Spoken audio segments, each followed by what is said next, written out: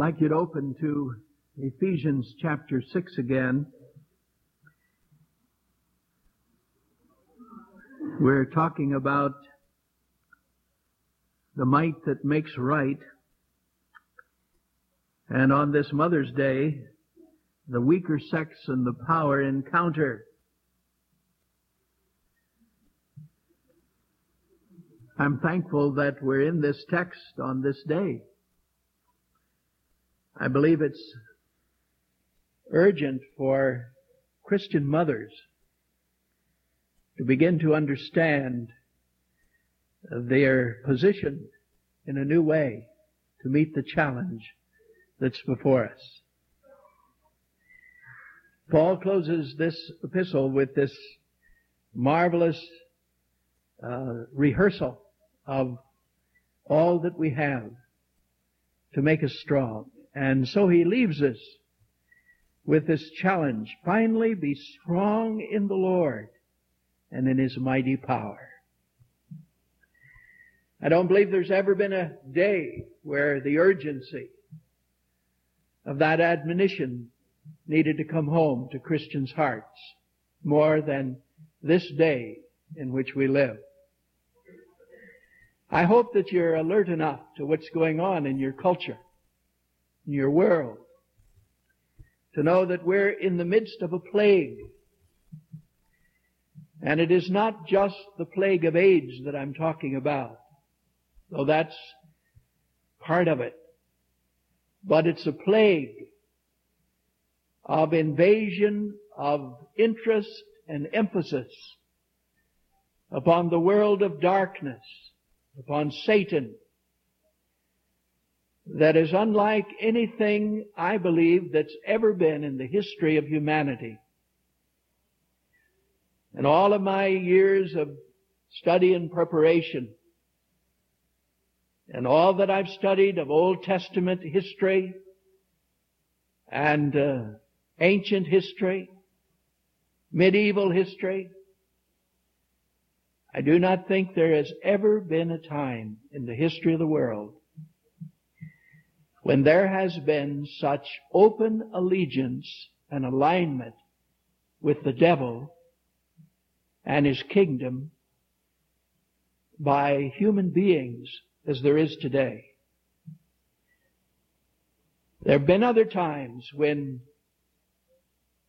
there have been great nations and people who have given loyalty to systems that we know and understand to have been satanic and devilish.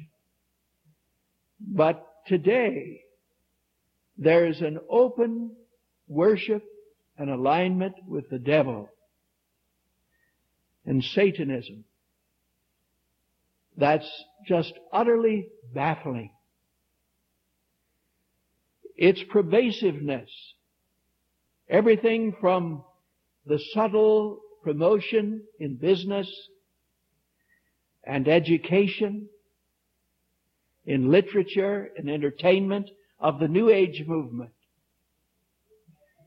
with its spiritistic approach to life, and the pervasive bringing to our little children of the occult in the cartoons they watch on Saturday morning. And all of that that's in the toy market that's of the realm of darkness. There's never been a day when parents ought to be more alert to what's going on, lest your children be harmed by it. Now, who's going to do something about it? And please don't think that it's something out there in New York City or San Francisco or Chicago. It's right here in Sioux City. A pastor called me and shared with me a story of a young woman who had come to him, and he referred her on to me because he knew of my study and work in spiritual warfare. But this lady, he was able to lead to Christ. But the story that she told is enough to just send shivers up and down your spine of what's going on right in our city,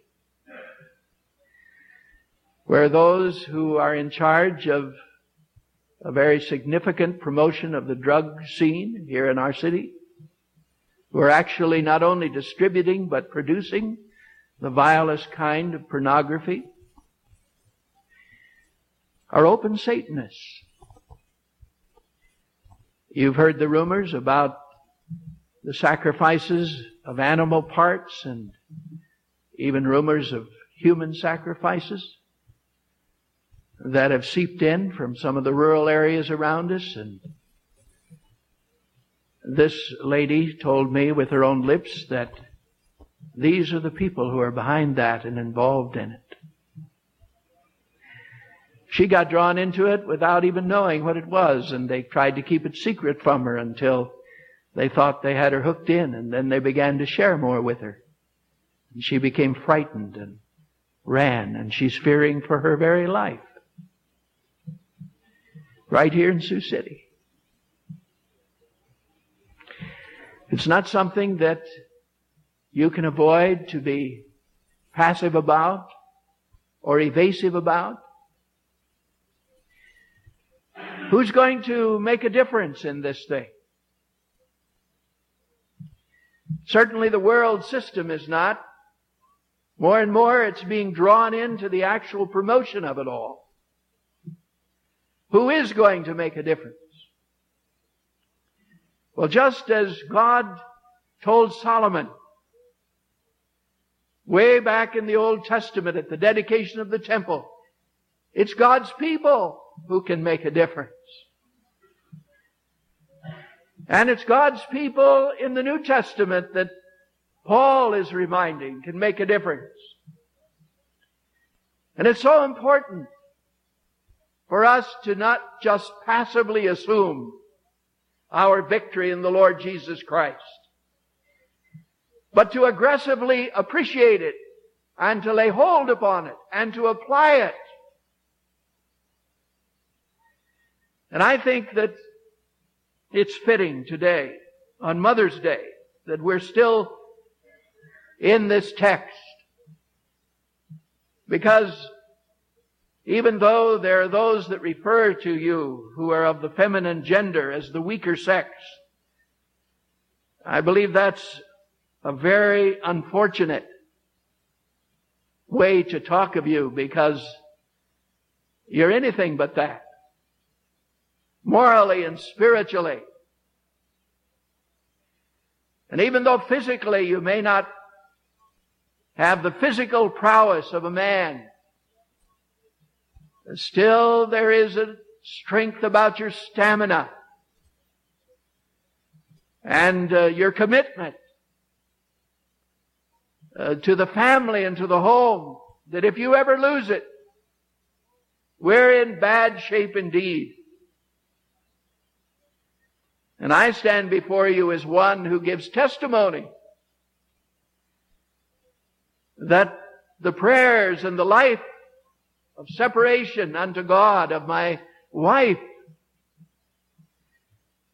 and in a personal sense of myself in my mother's watch care, I know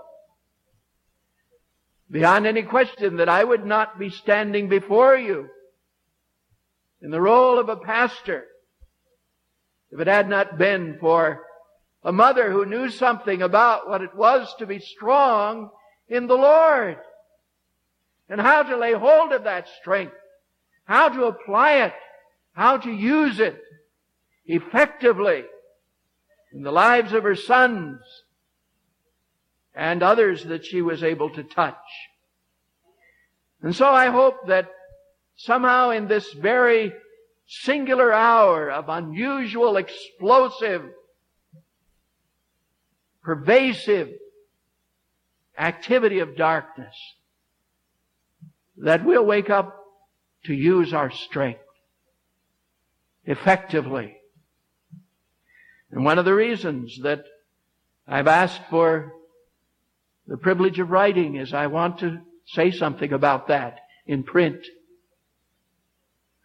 One of the reasons that I have suggested to you that perhaps God is leading me to a change of ministry is I want to be available to say something about that if God opens wide the door in the culture in which we live. It's late. And the need is desperate. Why is it? What's behind it? I'd just like to turn your attention to a couple of scriptures before we move on this morning. Turn to 1 Timothy chapter 4. Why is it this thing is happening? Why is it that it seems to be unleashed? I believe we have a strong hint right here in 1 Timothy 4. Notice verse 1. The Spirit, the Holy Spirit, clearly says that in the latter times, the last days, just before the Lord Jesus Christ comes, the latter times, some will abandon the faith and follow deceiving spirits and things taught by demons. Such teachers come through hypocritical liars whose consciences have been seared as with a hot iron. How succinctly it's stated. It's part of the day in which we live. This pervasiveness. There's another passage that says something about it in Revelation chapter 12. Now, most of us feel that this scene that's depicted takes place during the tribulation time. But the thing that I want us to see is that it has to do with the end times, when Satan knows his days are getting shorter. Beginning with verse 7. There was war in heaven. Michael and his angels fought against the dragon. The dragon and his angels fought back. But he was not strong enough, and they lost their place in heaven. The great dragon was hurled down, that ancient serpent called the devil or Satan, who leads the whole world astray. He was hurled to the earth, and his angels with him. All of the demons are those angels that fell with Satan.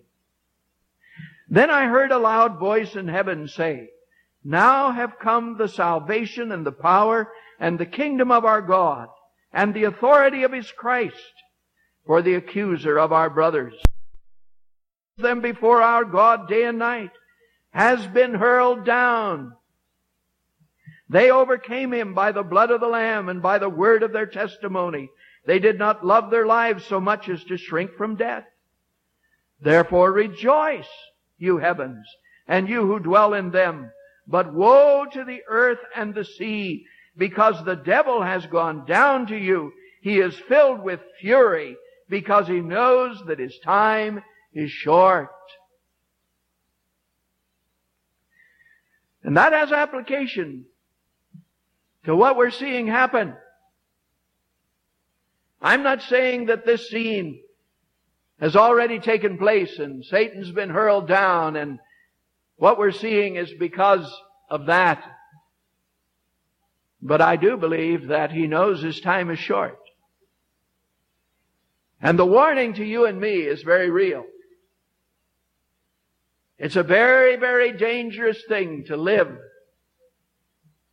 where Satan begins to manifest his awful presence and power in a culture. And we're headed for something that could be cataclysmic just because of what's happening in this realm alone. But oh, it's a wonderful thing when you know Christ. And you know the resources of strength. And that's why we've come to this study again. I've just felt the constraint of God to help you try to understand a little better who you are in your union with Christ and what it means. There's never been a day when parents needed to be more alert to watching over their children than the hour in which you are living in this problem area. Not only should you watch over them by being careful what they watch in the cartoons and what games they play with and what monsters are their heroes, and carefully teaching them and guiding them away from that, showing them its danger, but in the place of prayer, beginning to battle using the weapons of your warfare that are not on the human, carnal, fleshly area, but mighty through God to the pulling down of strongholds and every high thing that exalts itself against the knowledge of God.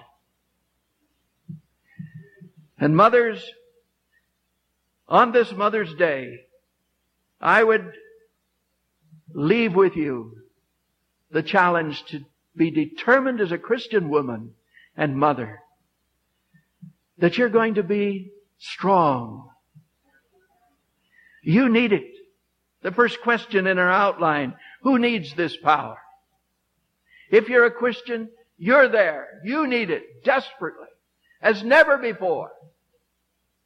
What kind do I need? We started to deal with that. You need the power of your union with Christ that we dealt with. Be strong in the Lord, in your union with Him.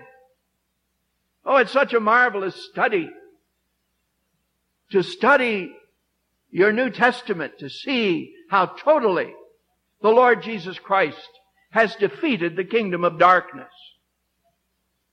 In this first chapter of Colossians that we read this morning, what marvelous statements are made there concerning the victory we have. In the first chapter, he deals with the victory the Lord Jesus Christ has over darkness because of who He is.